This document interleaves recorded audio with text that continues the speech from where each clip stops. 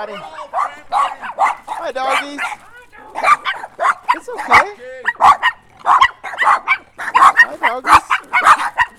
Missy. Sam. Hi, my name's Doug. Doug? Yeah. Hi, Doug. Glad to meet you. Nice to meet you. My buddy Andy. Hey, Andy. We're from Portland. We do a radio show up there, and we decided to drive down to McDermott Yeah. and just see what's going on along the way. On the edge, man. Yeah. That's what it's called. Yeah.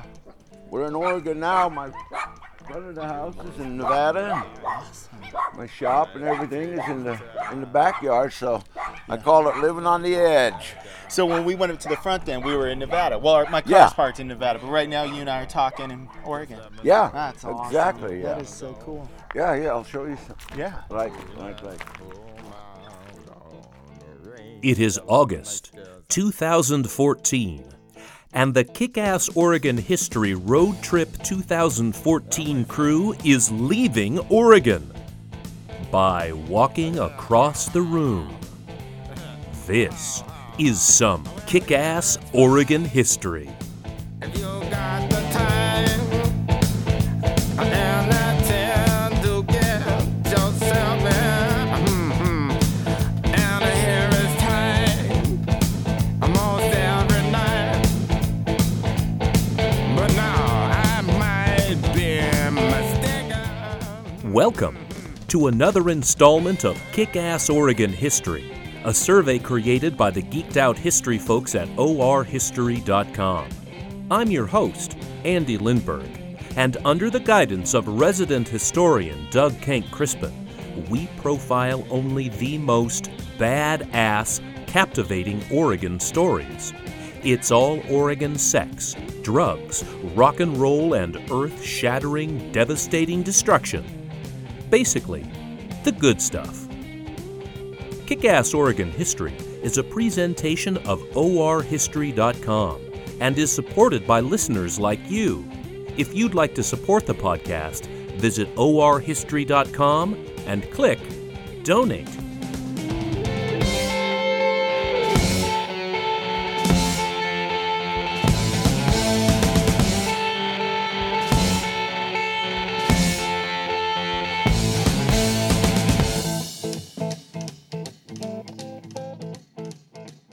The purity of the road. The white line in the middle of the highway unrolled and hugged our left front tire as if glued to our groove. The least known part of Oregon is its southeastern corner. In these many thousands of square miles, the largest community has less than 200 population, and no other settlement can count 50 persons within its boundaries. This area is so remote that in the 101 miles between Jordan Valley and McDermott, there are only 2 motels, and in the 147 miles between Burns and McDermott, only 1 motel is available. Ralph Friedman, Oregon for the Curious. Oregon Geographic Names notes that Jordan Valley is on Jordan Creek, named for one Michael Jordan. Long range, Jordan hits it. 56 for Jordan. Jordan. Big basket for the Chicago Bulls. But not that Michael Jordan. This Michael Jordan led a clutch of fellows that found gold on the creek banks in 1863. The creek name is a memorial, it would seem, and this Michael Jordan was killed in a fight with Native Americans. One important point here, ass-kickers. Jordan Valley is a large geographic and geological location, but within that valley, there is a little town called Jordan Valley. For the past 120 years or so, the region has the renown of being a location of Basques and pregnant with Basque heritage. A people with a minimum of 5,000 years of history, the Basques lived in a region that straddles today's national borders of France and Spain, in the Pyrenees to the Bay of Biscay. With a unique language and allowed to thrive for centuries unaffected by some of the horrific European wars, the Basques preserved their culture for generations in relative independence. But the Basques were not isolated. Basque mariners were quite active in the 15th century. They fished for cod and whales across the Atlantic into Arctic regions and even Newfoundland. Many Basques were reported to have crewed Columbus's ships, and hundreds of years later, many Basques found themselves in communities of the western United States, in Winnemucca, Nevada, in Boise, Idaho, and even in Jordan Valley, right here in Oregon. The Basques in Jordan Valley came to herd sheep in the desert.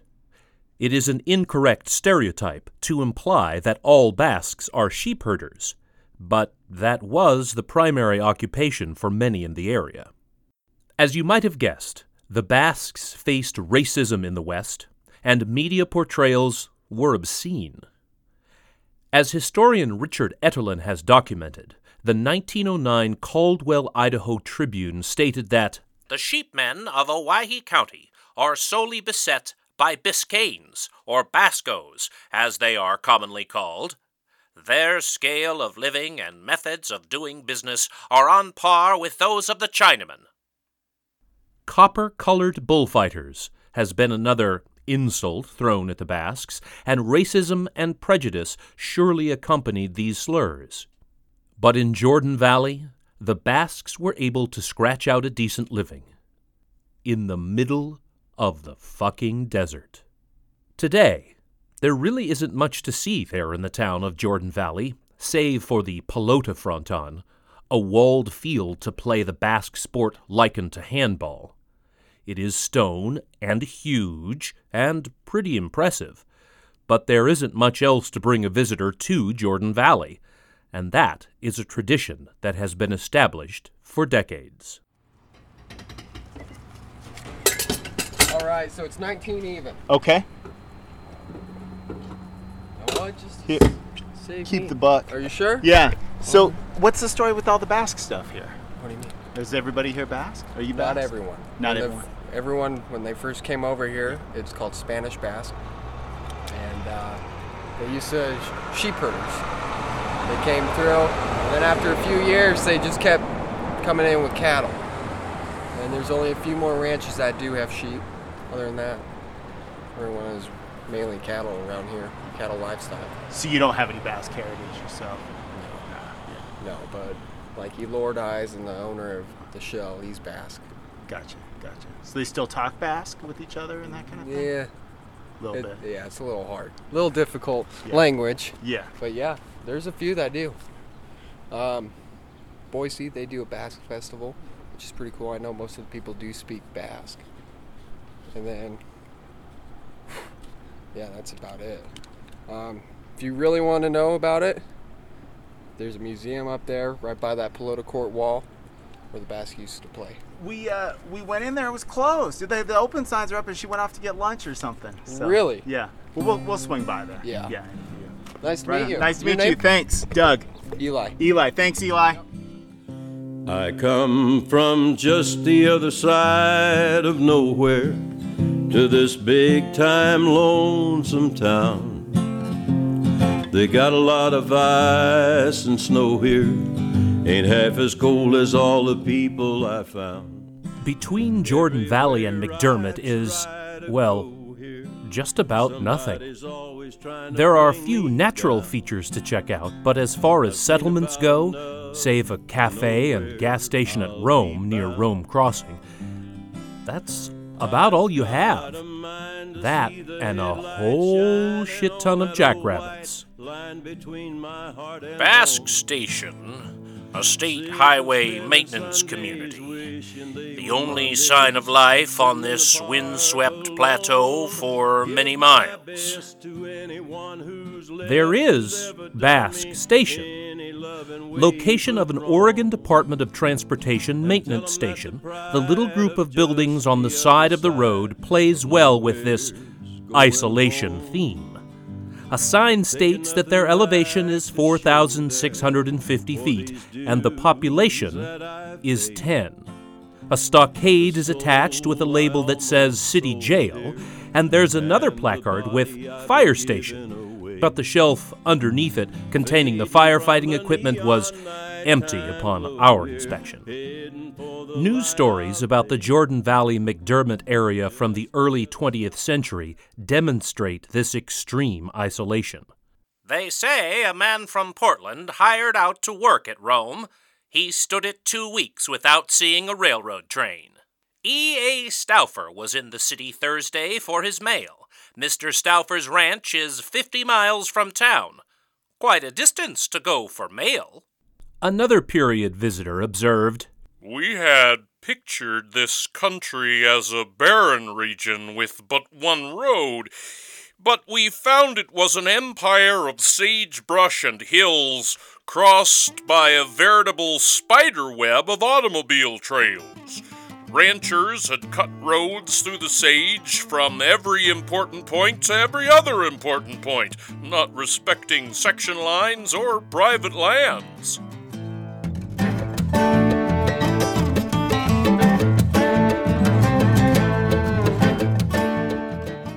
But being so close to the outskirts of the Mecca of Vice, Nevada, the area was seemingly a hotbed for bootlegging activity during Prohibition.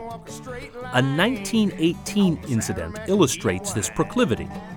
Santiago Guaquiquea and John Iturriaga were driving through this lonely desert when military policemen crossed their path. Nearly 26 cases of illegal alcohol burdened the two men's automobile. Given the order to stop, the two brigands chose to haul ass across the sagebrush instead, full speed ahead. The feds followed and peeled off pistol potshots at the fleeing felons. All suspects are presumed innocent until proven guilty in a court of law. One random shot managed to puncture the bootlegger's tire, but they drove on. The rim eventually gave way and the car stopped. Guaquiquea and Iturriaga surrendered and were fined $400. The liquor was confiscated. Drink on me. You have a drink on me. You have a drink on me. Have a drink on me. It's no. This was hardly an isolated Prohibition incident. Considering the tiny population in this vast valley, it seemed like everyone must have been in on it, or certainly in the know. After a 1917 visit from a United States Marshal caused a few Basque fellows to spill the beans on some bootlegging operations, the telephone wires were alight with warnings, from Jordan Valley all the way to McDermott.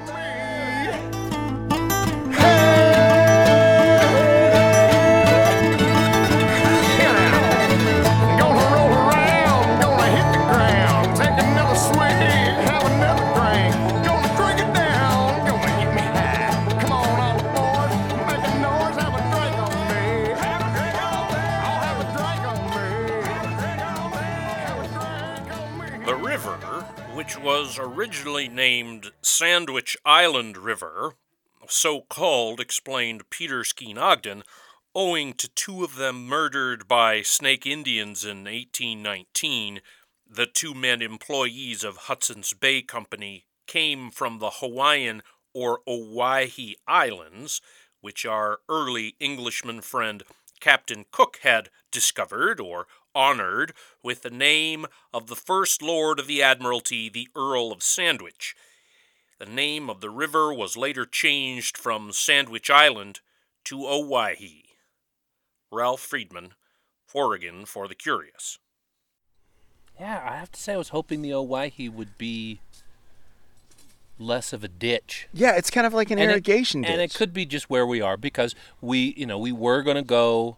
Had we followed that one long gravel road, we would have gone through the state park along the Owyhee, this wild and scenic section. The Owyhee Gorge is nearby, and that's supposed to be rather beautiful. But we are skipping both of those to be here on the Owyhee Rome Landing Memorial Sewer. On our summer 2014 road trip, we camped along the Owyhee River at the BLM's Rome Landing Campground. The campsite is composed of about 5 unimproved sites and 3 sad, spindly cottonwood trees. But there was a sit-down shitter, and this may have been the exact location that Jean-Baptiste Charbonneau fell in the Owyhee River, caught pneumonia, and died. In addition to Pomp's legacy, the Owyhee is chock full of history, having been inhabited for maybe about 8,000 years. In his tome of trapping, The Fur Hunters of the Far West, Alexander Ross gives us a little background on the Owyhee naming incident. The year was 1820, and Ross was employed by the Northwest Company just before it merged with the Hudson's Bay Company. 2 great Snake Indian chiefs were very anxious to know from Mackenzie whether any of his people had been killed by the Indians during the winter, and being answered in the negative, they appeared much pleased. They were, however, told that one had been lost, but was found. Little did our friends then think that what had really happened, or what had incited the Indians to be so inquisitive. It will be remembered that 3 of the Owyhees, as well as others, had been fitted out on a little river to hunt beaver, and our people had not heard any tidings of them. These 3 unfortunate men had all been murdered. This was what the chiefs had heard, and were so anxious about. And so, as soon as the chiefs went off, our people prepared to start, and in the meantime, a party with an Indian guide was sent off to pick up and bring to camp the 3 Owyhees already mentioned. They found the place where they had been hunting and where they had been murdered. The skeleton of one of them was found, but nothing else. My name's Doug.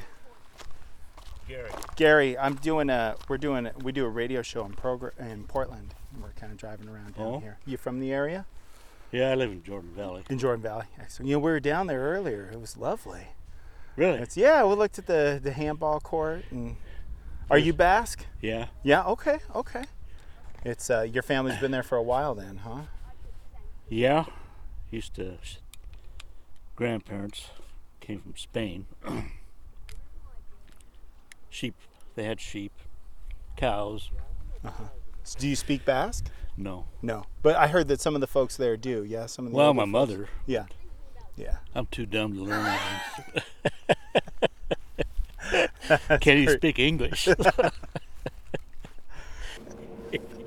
What do you think Jordan Valley's known for? Kind of. Well, it used to be a Basque place, but there's not very many Basques left. Mostly gringos. Where did you think a lot of the bass from Jordan Valley went after they were done? Well, not all of them were in stock. Some they were hotel keepers, storekeepers. And then they got old and they left. I don't know. Yeah, definitely. Well, it's beautiful down here. This is a good little dip on a hot day, especially with the kids. Yeah. Hopefully we didn't scare off your fish. Oh, I don't think you did. Thanks, Gary. Okay. You guys headed back? I think we're going to camp down here tonight. And then we're going to go down to McDermott. Oregon-Nevada line runs right through McDermott there. I heard it goes through a building, or at least it used to. Yeah? It's closed now. Is it? It's called the White Horse. White Horse Hotel. But it's still there, the building. Or at least I think it is. Well, we're going to go take a look and see what's going on.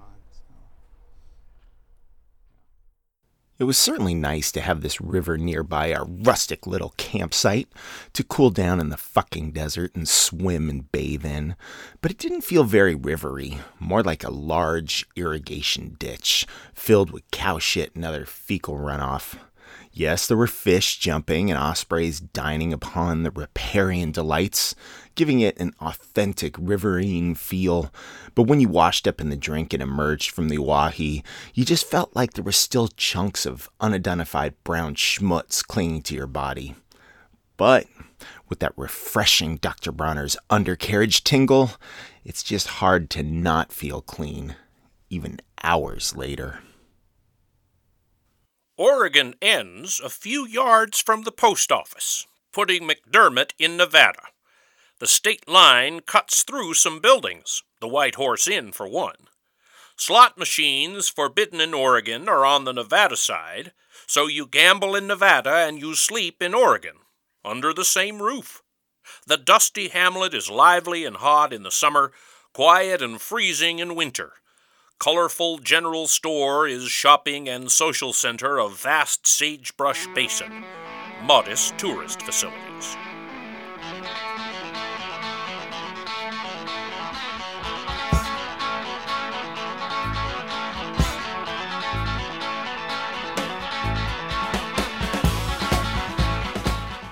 McDermott proved to be quite a stop on our Southeast Oregon road trip. The furthest southeast town in Oregon, it was our goal on our odyssey. And the stop did not disappoint.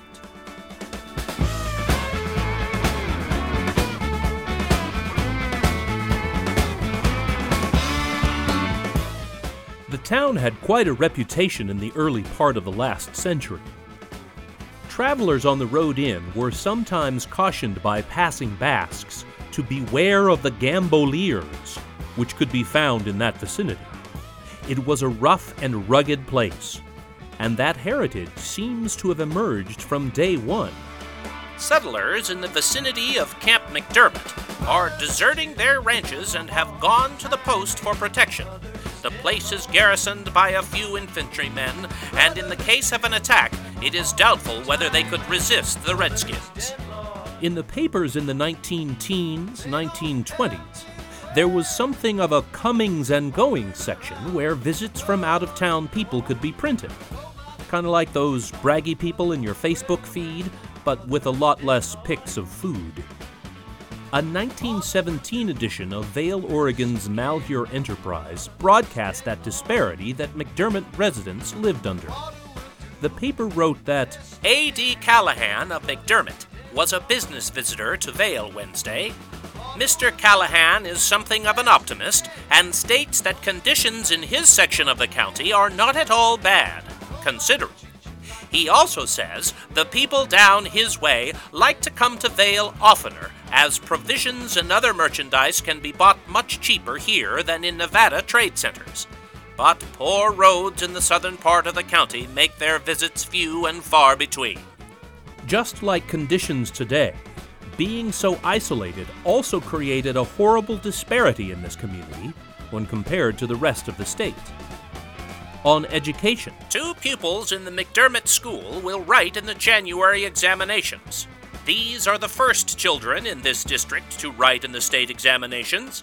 We hope that in another year, all of the rural schools will be sending out 8th grade graduates instead of reporting children who are leaving school when in the 5th, 6th, or 7th grade. There is no reason why these children in our interior districts should not receive as good training as the boys and girls who live in or near towns.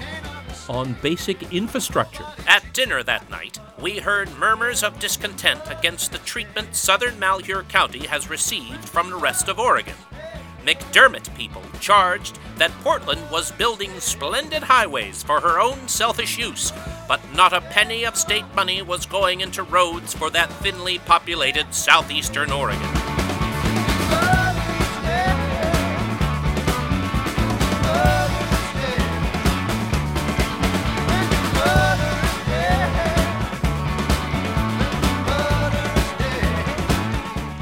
But that isolation helped mold McDermott into a great place to get your sin on, especially if you didn't mind environs a little rough around the edges.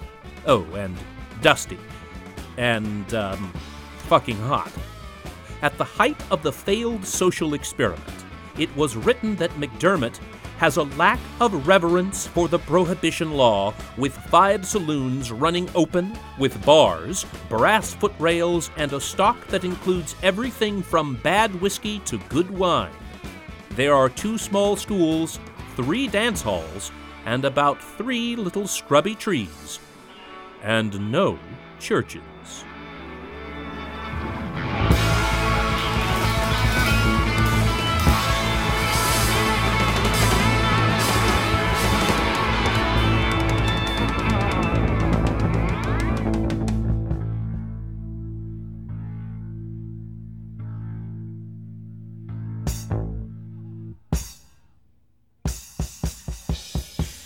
McDermott knew how to party and how to give the people in the middle of the godforsaken desert exactly what they want: a good fucking time.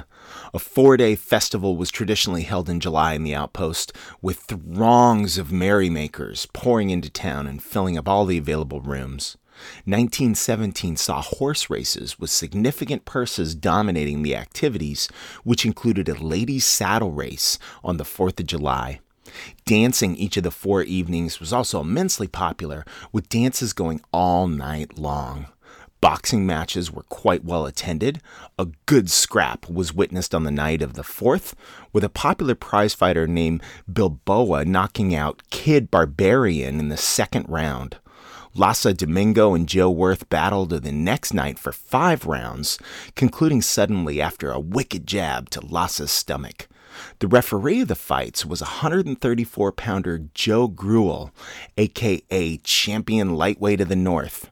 1917 found all the buzz revolving around Gruel's possible bout with Singh Hosan, a Chinese prizefighter from Boise. McDermott was a good fucking time.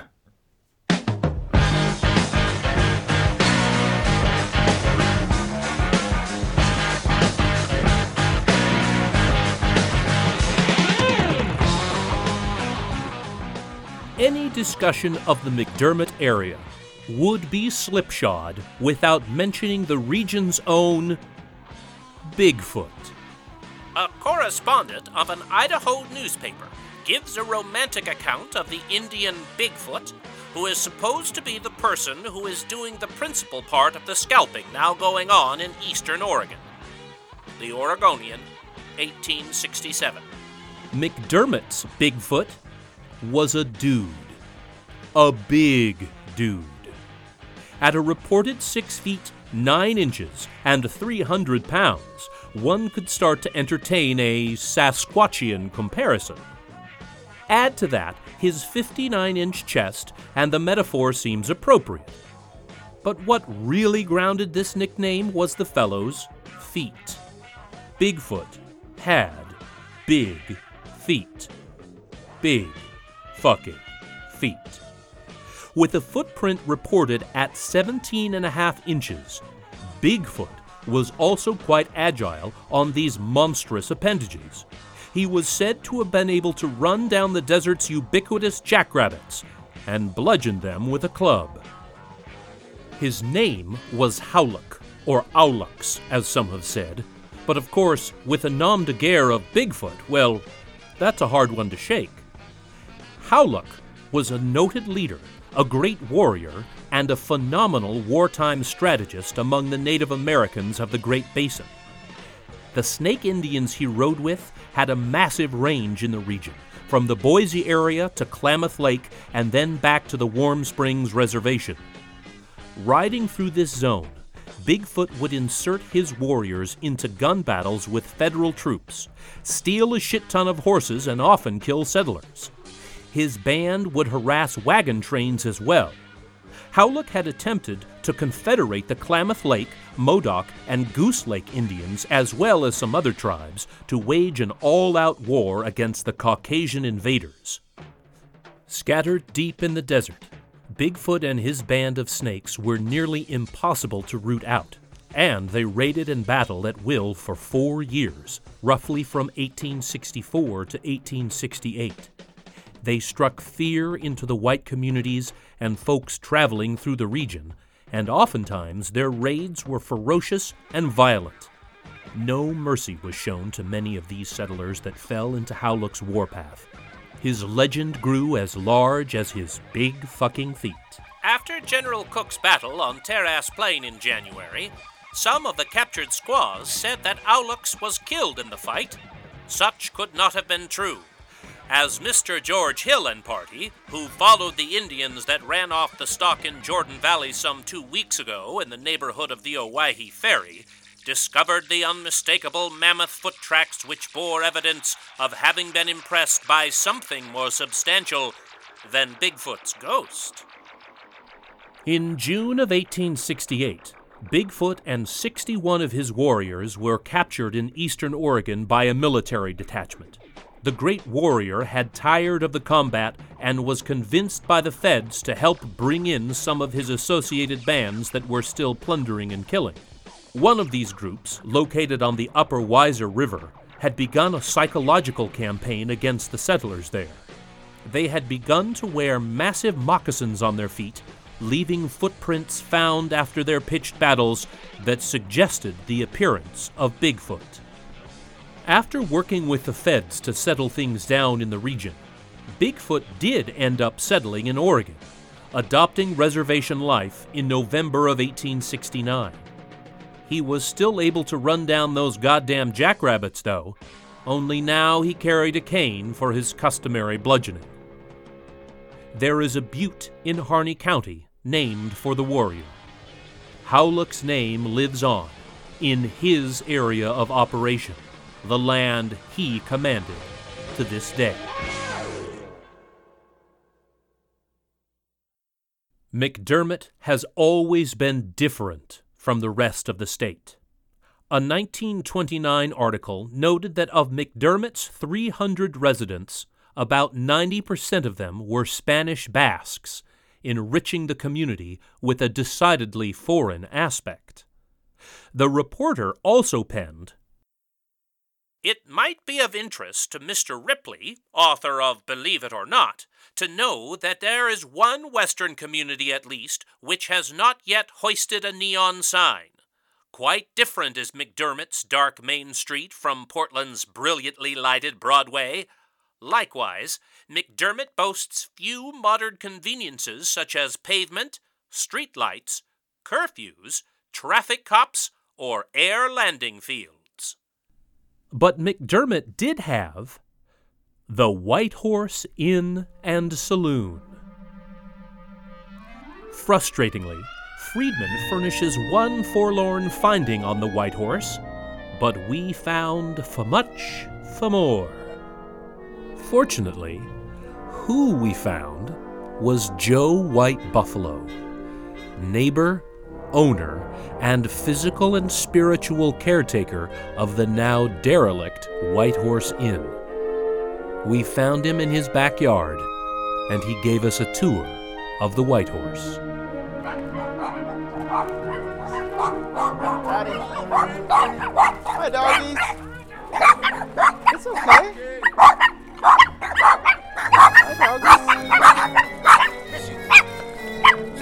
Hi, my name's Doug. Doug? Yeah. Hi, Doug. Glad to meet you. My buddy Andy.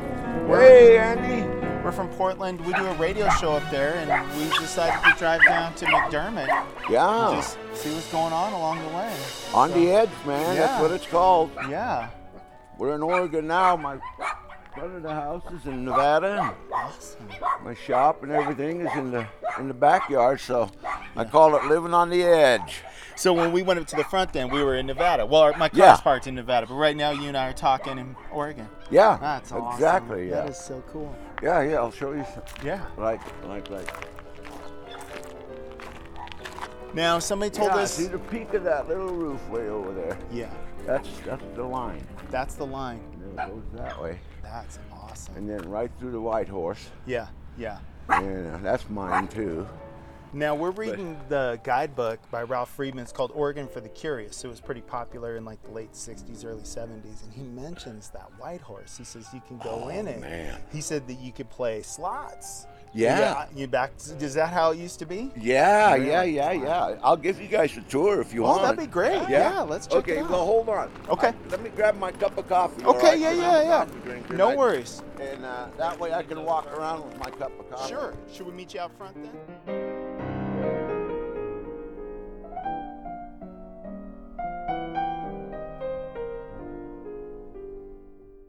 All right, come on in. This place gets used for a dumping ground for animals too. Right there in that parking lot. Wouldn't believe how many cats and dogs those people have. Here we are. Wow. Okay, we got visitors, everybody.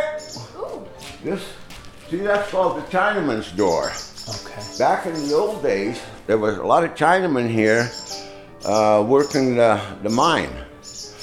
And anyway, so they had a lot of them working here. This was the restaurant part, but the Chinese people could only use their door. That was for the white people there. Cowboys here, you know.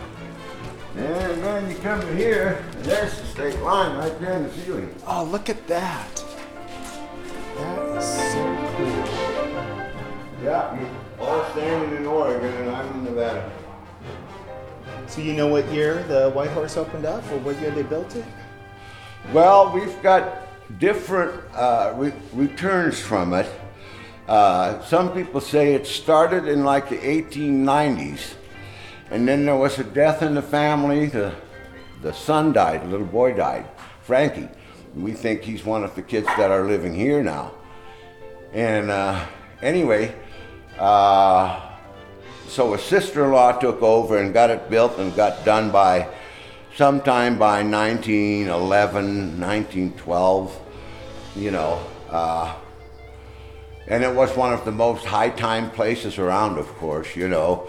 They had stuffed mattresses. They used to, you know, old pictures, you can see stuffed mattresses, heat, you know, from this wall all the way around was all slot machines. Right. And then out here were 21 tables and poker tables, and you know, they had a lot of table games still back then. But it's this is the local area, kind of what it looked like. See, and it was sheep before there were cows. And, did the Basques get down this far? This is the Basque. This is Basque. This is okay. Basque territory, yeah. And see, I mean, it's amazing. Like when you look at this guy going up the stairs and then you climb the stairs, you can kind of feel, you know, oh, I'm going up. All right, use the handrail though. All right. Let me see. Well, I got jumped on the steps. See, my skylight blew out. That's the biggest bummer, man. That was the diamond in the rough. It was a great big pyramid-shaped skylight, and I think that had a lot of energy to do with the ghost activity here.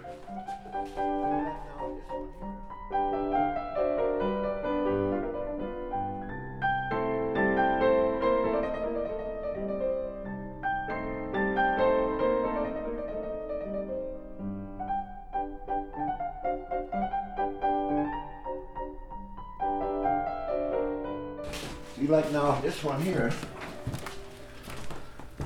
I'll show you the layout. This would have been the madam's room here, all right? We found all these doors and stuff when we started tearing it out and cleaning it up.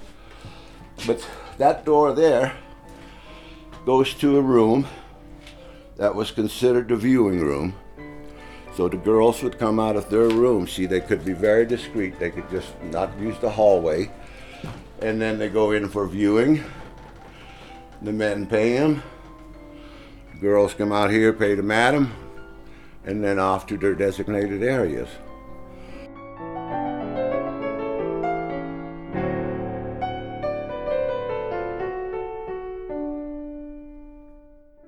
So it was really cool. A lot of history here. 27 ghosts. Really? Yeah, we had the apparition and paranormal investigators come here and do they spent the night, in fact. And yeah, they got all sorts of ghost activity. Yeah, I was just on TV about 3 weeks ago or so. And right there, you see those bullet holes? Yeah. Now, one of the ghosts that we hear here is, we believe, is that woman that was in that room. She was a prostitute. And some cowboy thought, that was his only woman. And he came back off the range early and she was in there with another dude. So he ended up kicking that door down. The guy was escaping out of the window and shot those bullets through the window there. And then she got stuck inside. He tore the whole sink off the wall, kicked the panels out of the door.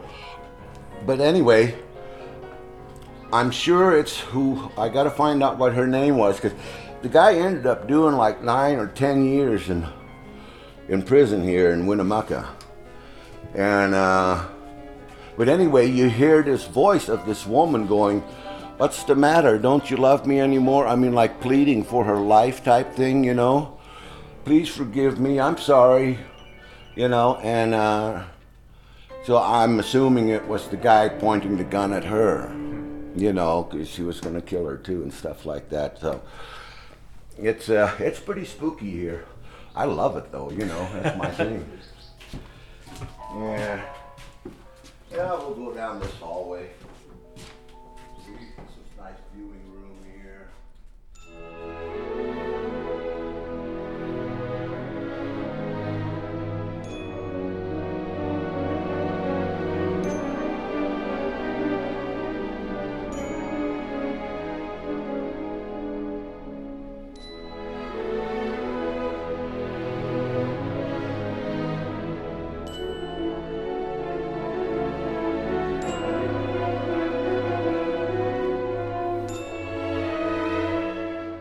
So you have had some conversations? A lot. Yeah. I have seen orbs coming through here. The first night I seen it, I was sitting at my table, and I heard this music, like this New Orleans music. And I seen an orange orb from my room. I could see it coming down the hallway there. So, and it was coming this way. So I ran out this door. It was around the corner. I seen it going into another room. The thing is, you can follow it to where the noise comes from, but it keeps moving. You can't catch up with it. So, anyway, the next night, the exact same thing happened, but I ran out of this door. I thought, I'll meet up with it. I'm standing right right about here, and all of a sudden, this orb comes around the corner there. Now it was the size of a basketball. Now it's like 2 feet around. And as it's coming towards me, it's just getting bigger. It completely engulfed me right here. I mean, even being a shaman, I was scared to death. I froze, and I'm just looking inside this orb, and I see this guy, this New Orleans guy, and like they're doing a funeral, and he's playing this trumpet, and you got the other guy that's usually doing something else, and I seen this little guy in there, had this French horn. He spotted me, and he was kind of looking at me. He had this weird, when you see these people, they're dressed very strangely compared to us. And anyway, I just stood here. I didn't say a thing. I looked, and I let it pass me by, and by the time it got to the bathroom, I'm just standing here still frightened. It frightened me. I'm not afraid to say it. I'm telling you the truth, man. It was scary. And I'm standing here going, my brain is saying, "Come on, Joe, snap out of it, snap out of it. This is something fantastic, and I'm like trying to say, I'm trying to talk to them. Wait, come back, come here. But I couldn't say nothing. My voice, it's something happened. You get shocked, I guess. And I finally was going, wait, you guys, wait. And then they went into the room, and I cautiously went there because I was still scared. And I was afraid I was going to get engulfed in this orb and disappear. I didn't know what to think. But anyway, it disappeared. Again in the other rooms. And then like when you get to this room back here, they can go through walls.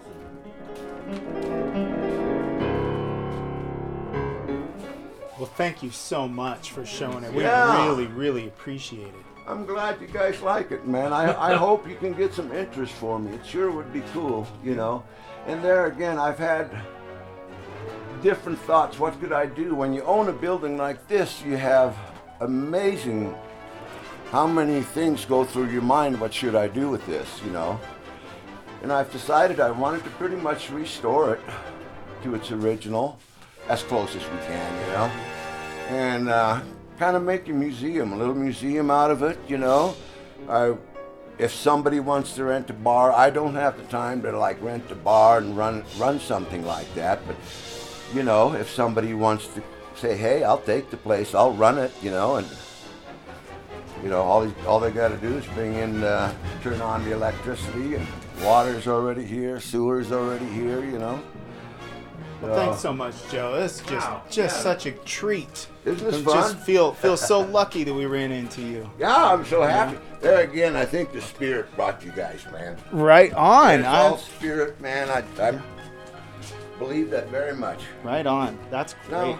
Now you said you did something. You come forward.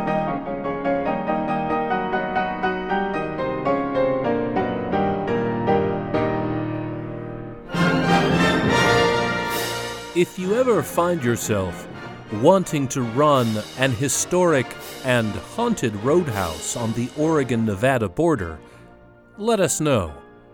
We'll put you in touch with the owner.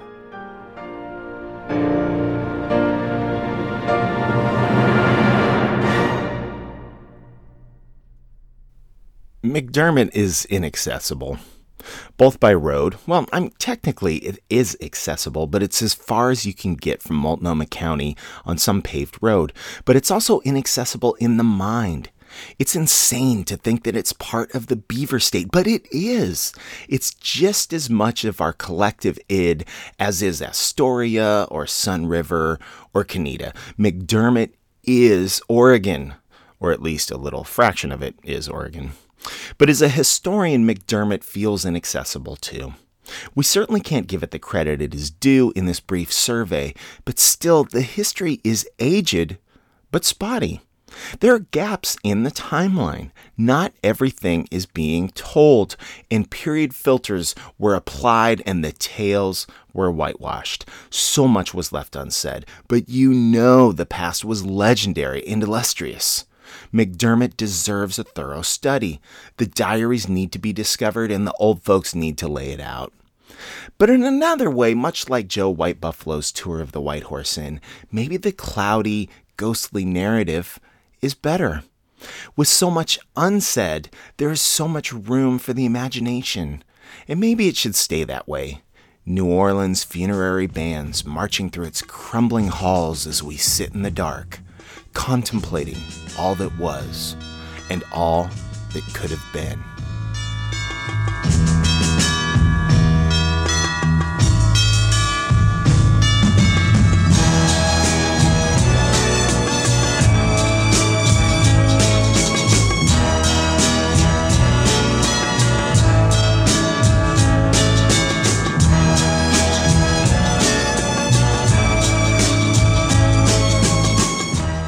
Thank you for listening, Ass Kickers, and be on the lookout for future podcasts from orhistory.com. We hope that you agree that this episode featured some kick-ass Oregon history. Today's podcast was written, recorded, edited, and produced by Doug Kank Crispin and Andy Lindberg. Citations are available on request. Kick-Ass Oregon History is on Twitter at Oregon_history. We're also on the Facebook. The email address is OregonHistorian@gmail.com. Follow us on Instagram at KickassOregonHistory. Want more Kick-Ass Oregon history in your life? Become a podcast supporter. Learn more at orhistory.com. Just don't get too close to Mr. Kank Crispin, or he'll put on his giant moccasins and convince you you're being haunted by the ghost of a 150-year-old Indian warrior chief. You stay historic, Oregon, and kick ass.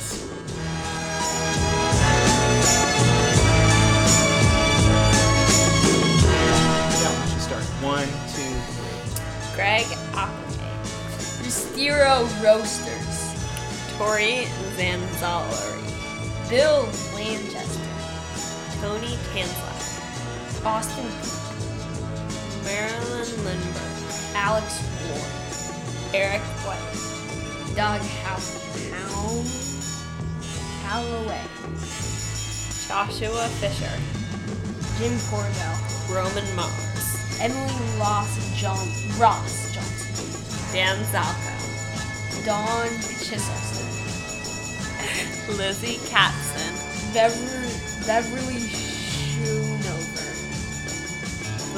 Jim Keys. Brock Didis. Allison Carter. Tristan Lemons. Dallying Daly. Robert Crispin. Carol Foster. John Dyler. Louis Salloway. Rebecca Woodsmith. Heather Gogan. John Quill Lee Master. Peter Lindbergh. Mike Vogel. Dave Lindbergh. Gary Lindbergh. William Reagan. Tammy Parr. Todd Dixon. Heather Arnett Anderson. Peter Archer. Sawdust Thomas. Is that really it? Where's Mike motherfucking Wyatt?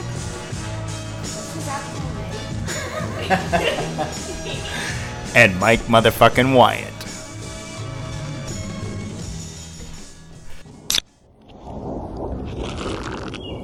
ORHistory.com